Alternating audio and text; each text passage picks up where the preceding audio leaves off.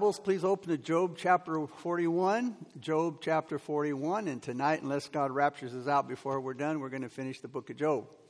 So we're going to look at 41 and 42 tonight. And the title is Job's Repentance and Restoration. Job's Repentance and Restoration. Now, chapter 40 ended last week with a description of the Leviathan's anger and courage in chapter 40, verses 25 through 34. And in the ancient Near East, the behemoth and Leviathan were symbols of uncontrollable evil. God spoke about man's inability of capturing this creature by, using normal fishing equipment and how man couldn't tame him.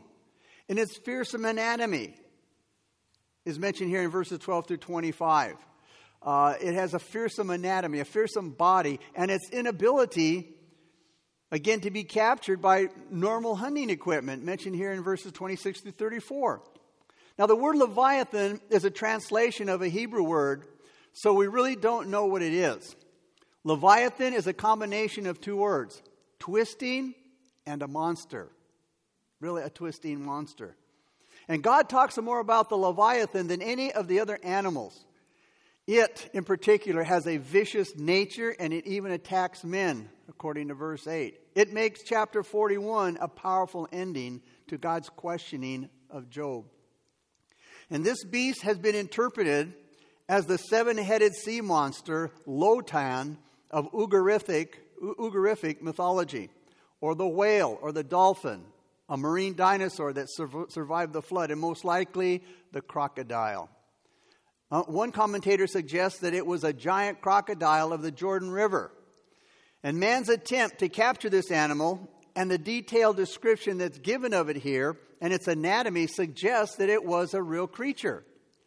The crocodile fits God's description of the Leviathan's back and its teeth. And the behemoth and Leviathan have a lot of similarities, so if one of these animals is real, the other one probably is too. The Lord asked Job, Job, can you capture and control this great creature? If you can, then I'll believe that you have the power and the wisdom to judge the world fairly. So now as he moves on to chapter 41, God begins to speak in verse 41. Notice what it says in verses 1 and 2. Job, can you draw out Leviathan with a hook, or snare his tongue with a line which you lower? Can you put a reed through his nose or pierce his jaw with a hook? The difficulty of catching Leviathan is mentioned by the fact that the usual ways of catching an animal aren't going to work with the Leviathan. Verses 3 through 5. Will he make many supplications to you? Will he speak softly to you? Will he make a covenant with you? Will he take him as a servant forever? Will you play with him as with a bird, or will you leash him for your maidens? It's not easily tamed, this creature. Okay, it's not easily tamed that it would ask to be let go or agree to being tamed and become a pet. It won't be controlled by any man. Only God can control him. Verse 6. Will your companions make a banquet of him? Will they apportion him among the merchants? In other words, merchants can't sell him because it's seldom captured. Verses 7 and 8. Can you fill his skin with harpoons or his head with fishing spears? Lay your hand on him. Remember the battle. Never do it again. God asked Job, Job, can you fill his skin with harpoons or his head with fishing spears? In other words, can you strike this thing and puncture his skin with harpoons or his head with fishing spears? He says, and if you try to lay a hand on it, if you try to catch this thing, you are definitely going to remember the battle that you had, and you won't try it again. Verses 9 and 10. Indeed, any hope of overcoming him is false. Shall one not be overwhelmed at the sight of him? No one is so fierce that he would dare stir him up. Who then is able to stand against me? Since people are afraid of even looking at a crocodile, no one would dare wake it up. There's a great danger in provoking God, because God says here, if they're afraid of a crocodile, if they're even afraid to look at it, this terrible creature, who's able to stand against me? Verse 11. Who has preceded me that I should pay him? Everything under heaven is mine. So, God used now this fierce creature to show man's inability to oppose God and stand against God or say God owes them something, since everything is owned by God. Everything belongs to God. If Job panicked when he saw a crocodile, how did he dare confront the crocodile's maker and then telling him he had done wrong? If the beast's power was greater than Job's strength, then for sure Job would be powerless before God. And he says to Job, who has given me anything that I need to pay them back? Everything under heaven belongs to me. God owns it all. The idea here is that who has ever had God as his debtor? Who has given me, God says, who has given me anything that I need to pay them back? What have you done that God owes you anything? You know, the Bible says God will not be a debtor to any man. God says the whole earth is mine. Everything in it is mine. But Lord, Job says, look what I've given you. You know, in a sense. And we say many times, Lord, look what we've given you. Look what we've done for you. You know, I pay my tithes every Sunday morning. You know, my hard-earned check. You know, I tithe part of it. And God would say, whose paycheck? Who's enabled you to make that paycheck? Who's given you the job? Who's given you the youth and the strength to do the work? God says, who am I indebted to? Who am I a debtor to? It's all mine. I'm giving whatever you have to you. It's mine to give to you. Everything under heaven and earth is mine. Verses 12 through 17. I will not conceal his limbs, his mighty power, or his great graceful portions. Who can remove his outer coat? Who can approach him with a double bridle? Who can open the doors of his face? In other words, who can open his jaws? With his terrible teeth all around, his rows of scales are his pride, shut up tightly as with a seal. One is so near another that no air can come between them. He goes on to say, they are joined together. They are joined to one another. They stick together and cannot be parted. God then reminds Job here about the crocodile's anatomy in verses 12 to 25. It's hard to catch because of its mighty power and the protective armor of its outer coat. It has a tough hide. And it says the doors of his face, who can open them? Speaking of his jaws, who can pry open the jaws of a crocodile? And then it talks about the terrible teeth that terrify. And he talks about his back with rows of scales that weapons can't even penetrate. Those scales can't even be parted. Verses 18 through 21. His sneezing, again, speaking of the crocodile, this beast, this creature, his sneezings flash forth light, and his eyes are like the eyelids of the morning. Out of his mouth go burning lights, sparks of fire shoot out. Smoke goes out of his nostrils as from a boiling pot in burning rushes. His breath kindles coals, and a flame goes out of his mouth. Here God is speaking to Job about the movements of a crocodile's nose, eyes, and mouth. They also put fear into people. A crocodile can stay totally submerged underwater for about 5 minutes. And what he describes here is when that crocodile comes up, this creature, again, pretty much believed to be a crocodile. When this creature comes up for air and sneezes the water out of its nostrils, it says here that the spray looks like flashes of light when the sun hits them. And when this animal rises up from the water, its eyes, its small eyes with slits for pupils, like a cat's eyes, are seen first, like the early rays of dawn in the morning. And interestingly, in Egyptian hieroglyphics, the crocodile's eye represents the dawn. Now, does the burning lights from its mouth and the smoke and the flames from its nostrils described in verses 19 through 21 mean this is a mythical dragon? No, it doesn't. These things may be explained as the way God spoke about the crocodile's breath and water when it was discharged from its mouth. It looks in the sunlight like a stream of fire. Now, this dramatic and probably exaggerated language here emphasizes this beast's frightful nature. And this language is also the basis for the concept of a dragon in mythology. And it's possible that Leviathan was a dragon. Every ancient culture, society, or people, or ethnic group have stories about dragons. The descriptions of the dragons are sort of the fire-breathing monsters. Again, Leviathan in the Hebrew literally means a twisting monster. Where do the ideas come from for dragons? Well, the fact that they are universally spoken of by the different peoples of the world, make that, something that could be right on. The Chinese use the dragons in their parades. In Isaiah chapter 27, verse 1, Isaiah speaks about a Leviathan, and he relates it to the dragon. Listen to what he says in Isaiah 27, 1. In that day, the Lord with his severe sword, great and strong, will punish Leviathan, the fleeing serpent, Leviathan, notice that twisted serpent, and he will slay the reptile that is in the sea. Look at verses 22 through 25 now. Strength dwells in his neck, and sorrow dances before him. The folds of his flesh are joined together. They are firm on him and cannot be moved. His heart is as hard as stone, even as hard as the lower millstone. When he raises himself up, the mighty are afraid. Because of his crashings, they are beside themselves. It has a strong neck, a tight neck, according to verse 15, tight and firm flesh. It has an unusually hard chest. This creature causes fear in people. So it's no wonder that when he rises up out of the water, even the mighty tremble, and they run from this creature. Now, how inconsistent then for Job, terrified by God's superiority, to think that he could confront God. Verses 26 through 34. Though the sword reaches him, it cannot avail, nor does spear, dart, or javelin. He regards iron as a straw. Notice to this creature, iron is like straw and bronze is like rotten wood. The arrow cannot make him flee. Sling stones become like stubble to him. Darts are regarded as straw.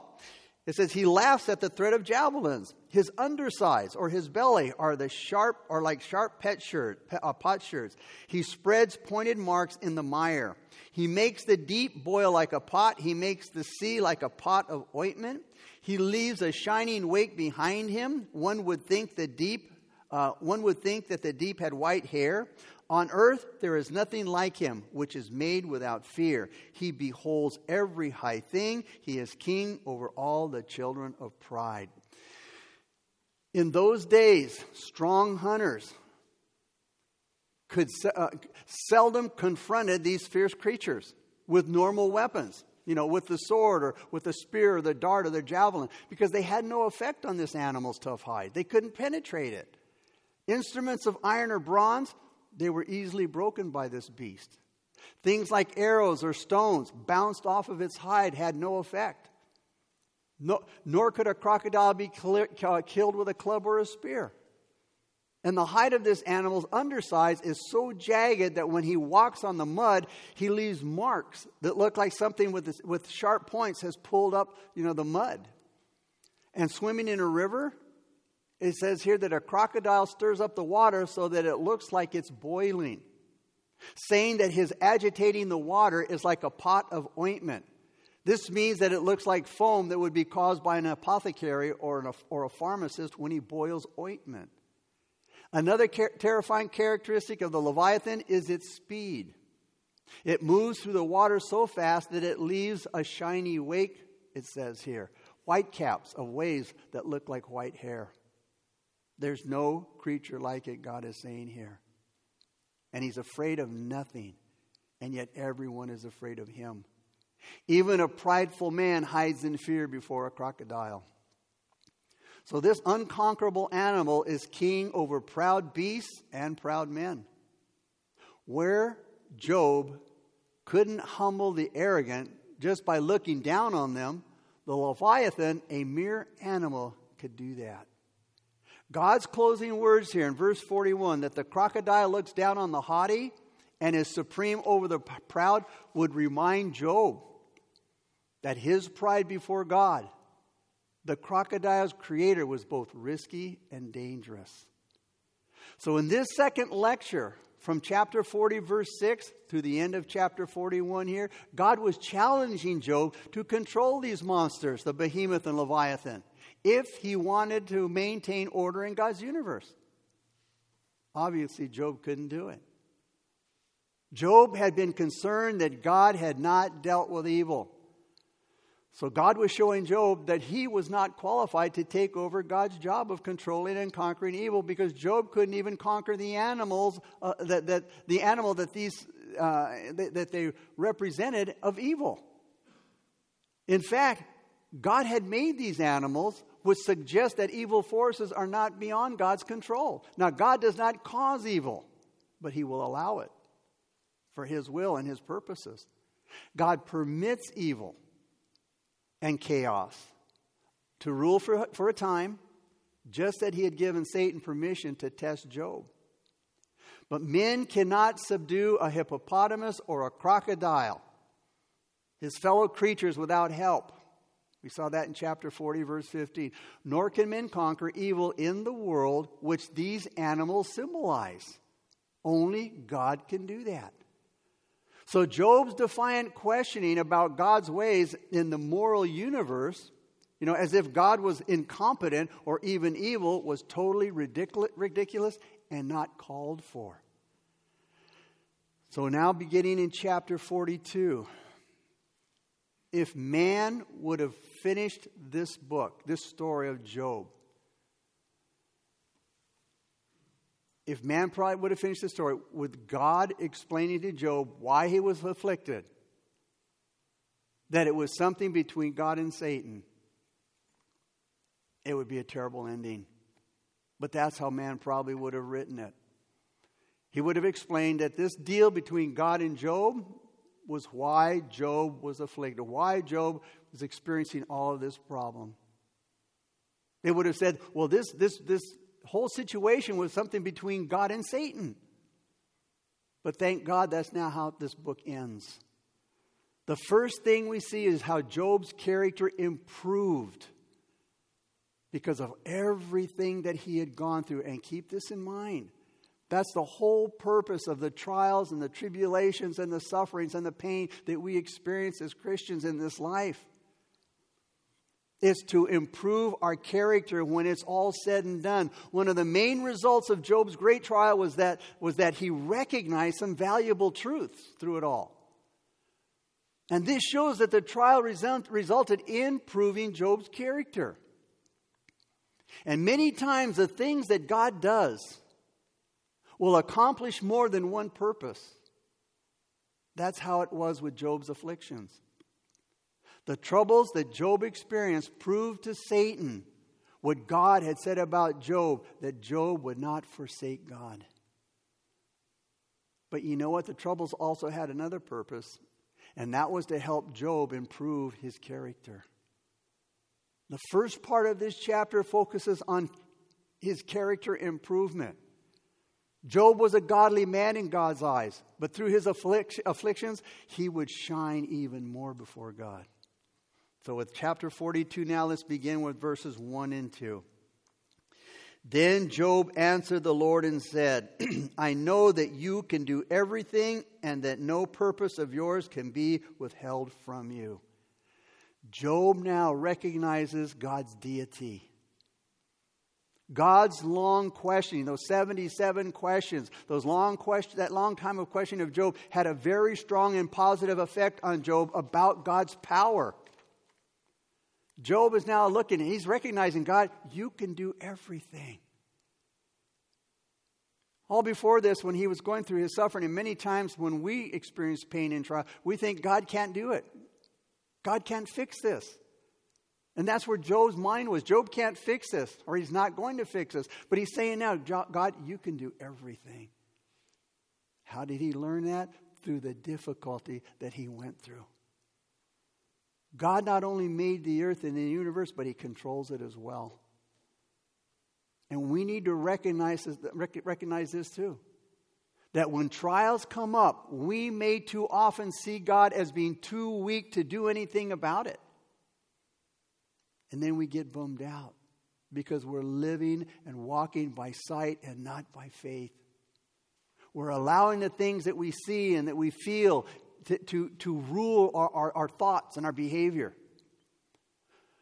When we see that there's no way out of our bad circumstances, and that's what we see, then we get into a negative frame of mind. And we start to say, Nothing can fix what I'm going through. Nothing can fix my problem. But remember what Job says here. God can do everything. And Job learned God is powerful and that nothing can stop him. Job had been in God's classroom. And that's what you always have to remember when you're in that dark place. You're in God's classroom. And you're there to be a student. But don't let Satan make you a victim. But you know why a lot of people don't sign up for God's classroom? It involves pain. It involves things that we don't like to deal with. In God's classroom, Job learned about God's power. Look at verse 3. You asked, who is this who hides counsel with knowledge? Therefore I have uttered what I did not understand, things too wonderful for me. Notice Job's language now. Job quoted God's question, who is this who hides counsel without knowledge, to suggest God was right. Job had spoken without knowledge. Elihu even said so. Job talked about things beyond his comprehension. He talked about things too wonderful or awesome in creation for him to know. And now, Job has put aside his complaints about God's inability to rule the world fairly. And to think that Job could boldly refute, that he could boldly argue any of God's trumped up charges, he says, forget it. I've laid them all aside. I have no complaints, God. I've learned that you can do everything. I learned that I had no knowledge of the things that I needed to have knowledge of. Notice verses 4 and 5 now. Job says, I have heard of you by the hearing of the ear. Notice, but now my eyes see you. Look at that. Let's go back. I left out verse 4. Listen, please, and let me speak. You said, I will question you, and you shall answer me. I have heard of you by the hearing of the ear, but now my eyes see you. Job quoted the Lord again here, this time mentioning God's challenge at the beginning of each of his two speeches. First in chapter 38, verse 3, and then in verse 40, verse 7. He says, I will question you, and you shall answer me. And in Job saying this, he was admitting that he couldn't answer any of the Lord's questions. And Job's admitting here, Lord, I flunked your science class, man. I flunked my science test. He says here, Job says, I only heard of the things I only heard of your doings, God. He wasn't an eyewitness of God's creation. And God called Job's attention. Job, where were you when I created the world? God called Job's attention to this at the beginning of his speech in chapter 30. Where were you, Job, when I created the world? Nor could Job even view firsthand many of the aspects of natural creation. His perspective of everything that God did was so limited and secondhand, just like ours. But now that Job was addressed directly by God, this experience exceeded Job's previous knowledge. Like seeing compared with hearing. He said, before I heard about you, Lord, but now I've seen you. I've seen what you can do, God. And this new and exciting view of God by Job, probably it was spiritual insight, not really a physical vision, but a spiritual insight. I know that I know now. It deepened his perspective and it deepened his appreciation of God. And what Job knew now about God, hey, it wasn't the same as what he knew before. It wasn't the same, the former ideas that he had, which were really ignorant. This personal meeting, this personal confrontation with God silenced, it quieted his arguing, and it deepened his reverence for God. Verse 6. Listen to what he says now. Therefore I abhor myself, and I repent in dust and ashes. Finally, having gained this insight into God's ways and into God's character, into God's creative power and his creative genius and his sovereign control of everything and his providential care and his love, Job confessed his own unworthiness and he repented. He says, I abhor myself. This means that he rejected the accusations that he made against God earlier, spoken in pride. Oh, I hate myself for that, God. And God had already rebuked Job for accusing, blaming, and doubting him in chapter 40, verse 2. Then after repenting, it says that he repented in dust and in ashes. This was a way of expressing his criticism. Back then, when men were grieved about something that they did, they would throw dust up in the air, and it would come down, it would land on their head. And they would sit in these ashes and with ashes on their body. These were signs of a humbled condition. Having grieved over his losses, Job now grieved over his sin. Obviously, Job didn't repent of his sins, which his three friends had accused him of since the very beginning. Job stuck to his position stubbornly that he was suffering, but it wasn't because of some sin or sins in his life. But like Elihu had pointed out, bitterness and pride had followed, after he lost his wealth and his family and his health. And at first, Job's response was okay. But now Job saw, after God challenged him, that no one can rightly accuse God of anything. Realizing that God, again, is not obligated to man. He's not obligated to man. And Job's questions disappeared and his resentment left him. And he was satisfied now. Why? Because God had communicated with him about his own person, not about Job's problems. It's not about your problems, Job. It's about who I am. And that's what you need to understand. Now Job was willing to trust God, whose ways are perfect, even when he couldn't understand them. And no doubt, God forgave Job of his earlier sin of pride. And now as God comes to the end of this discussion with Job, he now turns to Job's three friends before he restored Job's prosperity and family. Look at verse 7. And so it was, after the Lord had spoken these words to Job, that the Lord said to Eliphaz the Temanite, my wrath is roused against you and your two friends, for you have not spoken of me what is right, as my servant Job has. Wow. God spoke to Eliphaz and said he was angry with him and the other two friends. Why? Because they had not spoken right of God, like my servant Job did. Job's three friends assumed a position of defending God, but now they're on the defensive themselves. And as Job predicted, things did not turn out well for them. Job's friends thought they knew God's ways, but they surely didn't expect this.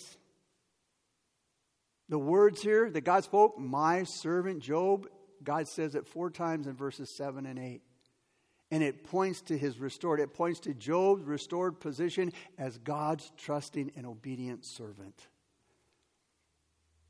And by insisting that suffering is always punishment, that's what Job's friends were telling. Hey, the only reason you must have done something, because that's the only reason people get punished.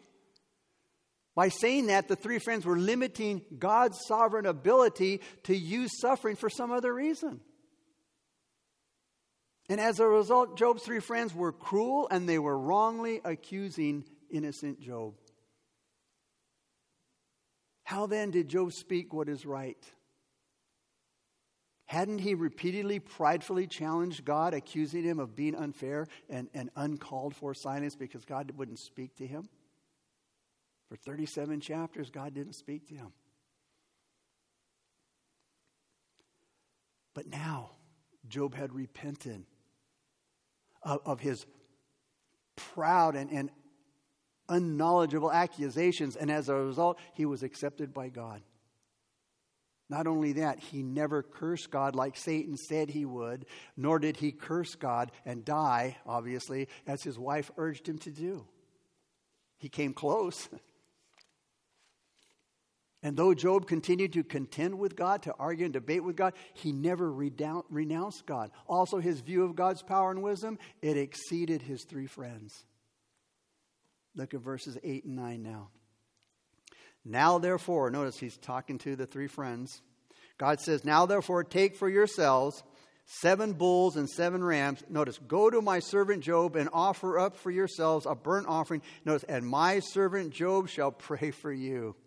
For I will accept him, lest I deal with you according to your folly, because you have not spoken what is right, as my servant Job has. Verse 9.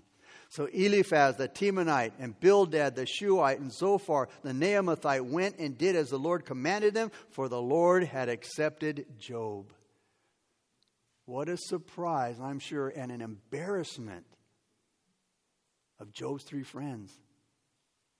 God told him, look, you offer a burnt offering of 7 bulls and 7 rams. That was a large offering. That was a large sacrifice. And they were to have Job pray for them as their mediator. In those first 37 chapters, when it was Job, debating his friends, they never once prayed for Job. All you see is one accusation after another. And the best thing we can do is pray for people. Because we really don't know what God is doing in their life. And I've said before many times, we become like little gods. Even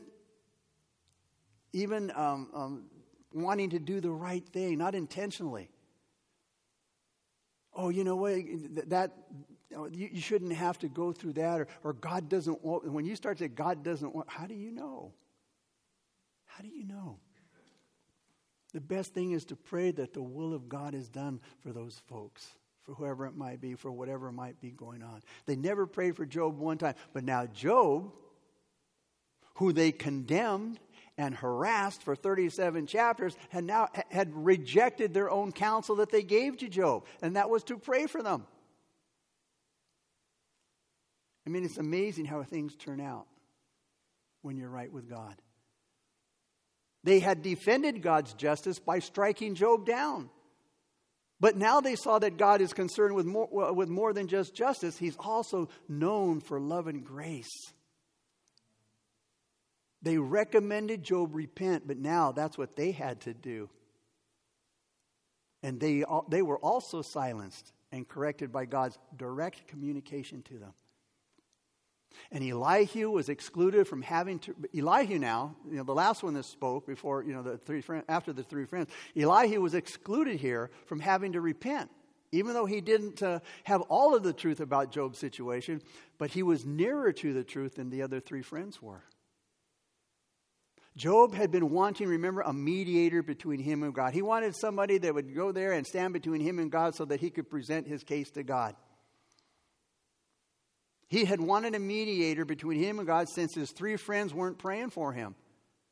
But Job becomes a mediator for them even though they didn't ask for one. Look at verse 10.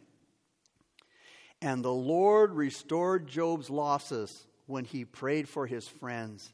Indeed, the Lord gave Job, notice this, twice as much as he had before. So now a blessing resulted from Job's trials. Blessings come after trials.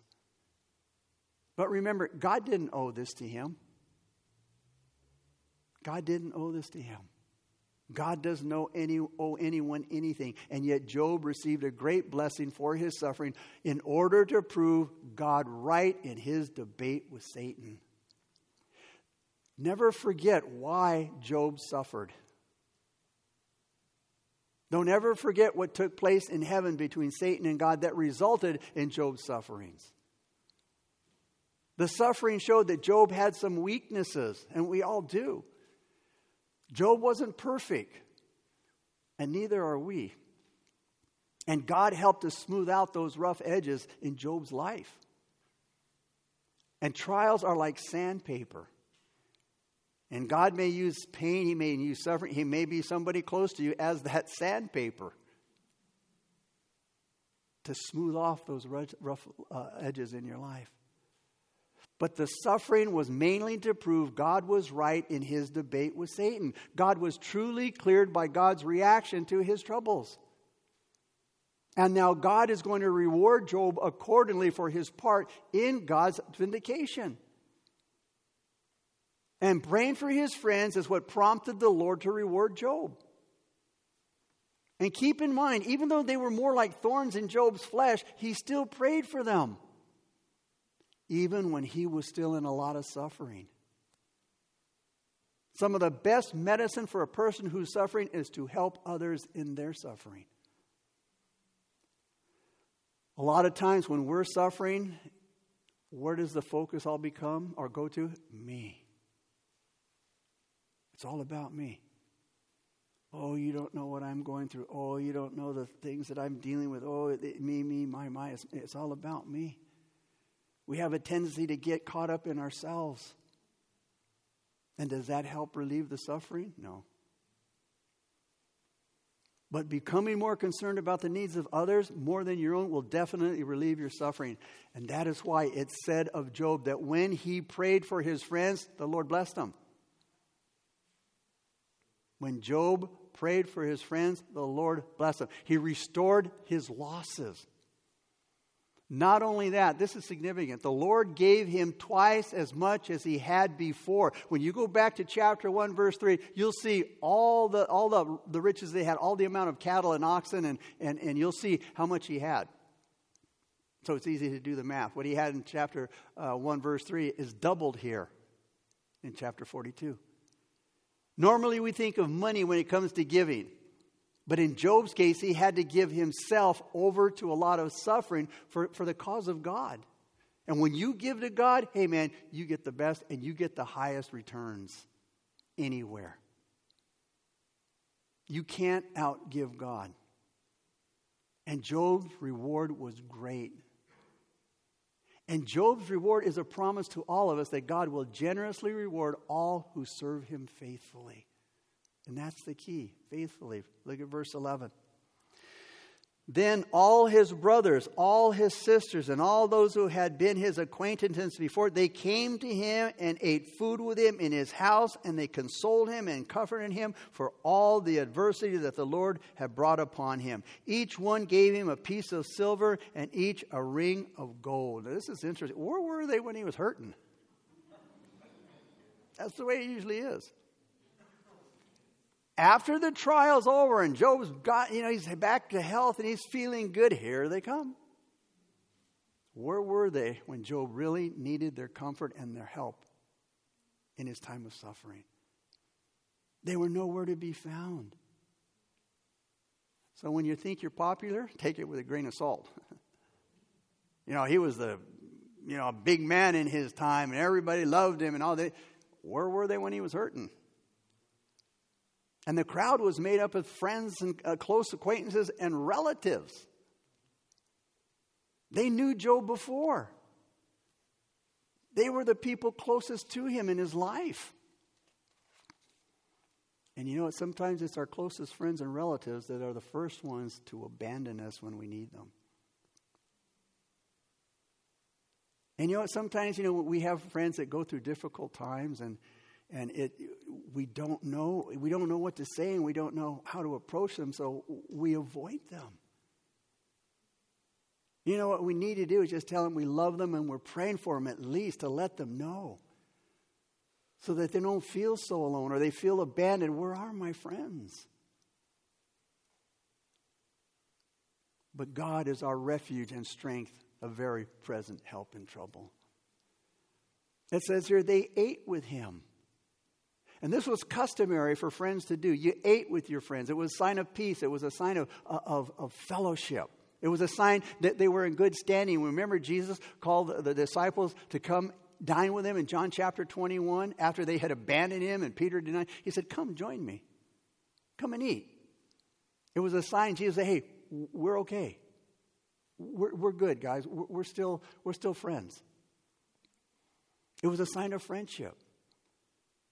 Job was very loving to allow them into his house to eat with him, because I think a lot of relatives say, hey, get out of here, man. Where were you when I needed you? They came, they comforted him. Now, he could have used some of their comforting while he was going through the troubles. People need to be comforted during bad times. And it's only fair-weathered friends who comfort you in good times. Gifts for those who survived tough times was another custom in those days. They brought gifts. The gifts would have meant more, though, if they'd have been given to Job when he really needed them. Now let's look at verse 12. Now the Lord blessed the latter days of Job more than his beginning, for he had 14,000 sheep, 6,000 camels, 1,000 yoke of oxen, and 1,000 female donkeys. God saved the best for last. Like the wine in the wedding in Cana, remember? The best wine came last. The latter part of Job's life compared to the first part was a lot better. And to make the latter end of Job better than the beginning was really to bless Job. Because Job, when you go back to chapter 1, verse 3, he was a very well-off person to begin with. But making his latter end better meant that Job was blessed extremely well here. And the principle of doubling his blessing shows how much better was the end than the beginning. And spiritually speaking, it's always best to finish better than how we started. And a lot of times older Christians seem to want the past to be better or outshine the present as they slack off of the spiritual activities in the latter years. And like I said, when you go back to chapter 1, verse 3, and here it shows that in chapter 1, verse 3, what he had, and you can see this blessing now of his latter days was double what he had originally. So if Job was considered great back in chapter 1, man, he must have risen to a lot greater standard, or status, I should say, of greatness after his trial. A lot of people probably envy Job here. But none would want to go through what he went through before he was so greatly blessed. And a lot of times you look at people, oh man, we envy him, and we wish we had this and that. Though we don't know maybe what they've had to go through to get that.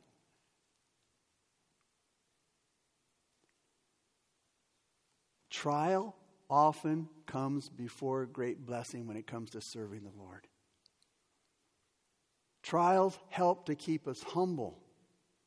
Trials help to keep us usable for God and fits us for better blessings. It's not easy to have great blessings without going through some kind of spiritual sufferings. Verse 13.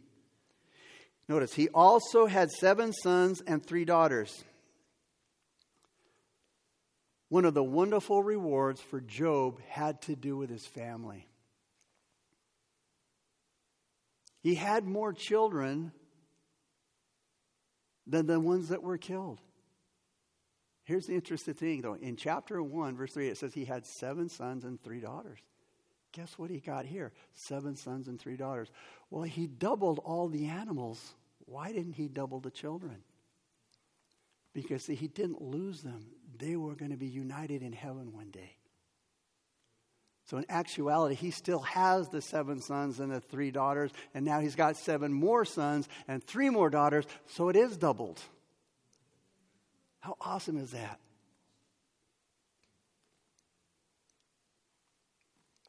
You see, unlike animals who, sorry to say, don't exist after they die, our souls will be reunited when we get to heaven with those that went before us. He lost 7,000 sheep, but he got back 14,000. And like I said, doubled all of the animals. And the reason that Job received the same number of children is because they didn't die and stop existing. They're in heaven. This text here is a great support for life after death. Like I said, we're not like animals. When we die, we don't stop existing. Our soul just changes places. Only the body dies. Job would feel that he was highly favored by having 3 beautiful daughters, it says in 15. There was none like them. They were beautiful daughters. And as usual, Job gave an inheritance to his children. But he did something unusual. He gave part of his inheritance to his daughters. And the reason that's unusual, because usually only sons would receive inheritance in these days. Job wouldn't have any trouble having plenty for all of his children. Being as rich as he was from the war that he gave him, he'd have plenty of wealth to share among all of his children so that each one would have a sizable wealth. Verse 16. After this, Job lived 140 years and saw his children and grandchildren for 4 generations. So Job died old and full of days. One of the greatest blessings of the reward from God was the additional years that God gave Job. And since God gave Job twice as much as before the trial, this would mean that God gave him twice the years that he had experienced before the trial as well. Which means Job must have been 70 years old when his trial came. That means that Job died at 210 years old.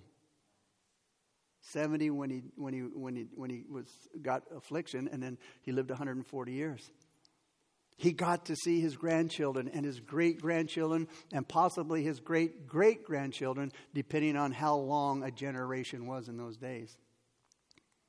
Now, how long he suffered, we don't know for sure. But chapter 7, verse 13 says it mentions months of futility. Chapter 29, verse 2 also mentions months. So Job's trial was several months, maybe even a year, according to Jewish tradition, but probably not longer than that.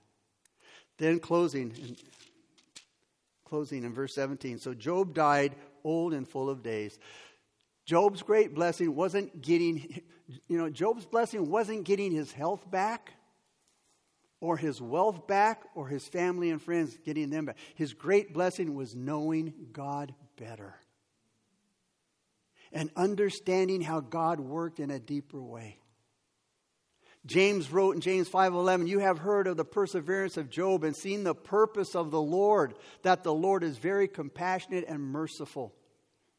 Hebrews 12:11 reminds us now, no chastening seems to be joyous for the present, but grievous. Nevertheless, afterward it yields the peaceable fruit of righteousness to those who have been trained by it.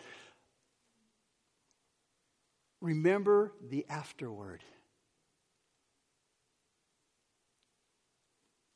We always focus on the present. Remember the afterward. That's where we're going. That's what we're looking for after all of this. After this life, after these trials, after all that we go through, that's what we're looking for. That's when it says of Jesus, it was for the joy that was set before him that he endured the cross. It doesn't, the joy that was set before him, he endured the cross. It makes it sound like he was looking forward and going to enjoy the cross. No, it was the joy that set before him that he endured. He knew what was going to happen after the cross. He knew that he was going to resurrect and he was going to live again and he was going to be in his glorified body. It was the afterward that Jesus was thinking of and looking at. And that's what we need to be looking at, the afterward, the afterlife. G. Campbell Morgan said this, in the whole story of Job, we see the patience of God and endurance of man. When these act in fellowship, the issue is certain. It is that of the coming forth from the fire as gold, that of receiving the crown of life. Father, we thank you so much for this awesome chapter, Lord.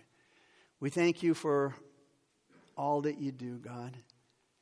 And help us to remember that no matter what God allows to come into our lives, he always has his afterward. He writes the last chapter, and that makes it worth it all.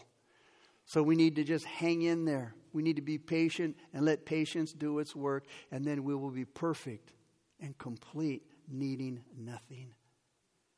Lord, what a wonderful book. What a wonderful ending, God. And again, the first 37 chapters was just sorrow and suffering and grieving. But when we come to the end of the book, we see the blessing, the afterward. And God, help us to focus on the afterward and not the present. when it comes to the end of our lives, Lord. We know how it's all going to end, God.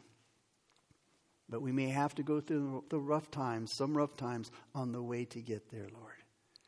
So, Father, we thank you. We love you. We give you honor and glory. And, Father, we look forward to where you're going to take us next in your wonderful word. We pray these things in Jesus' name. Amen.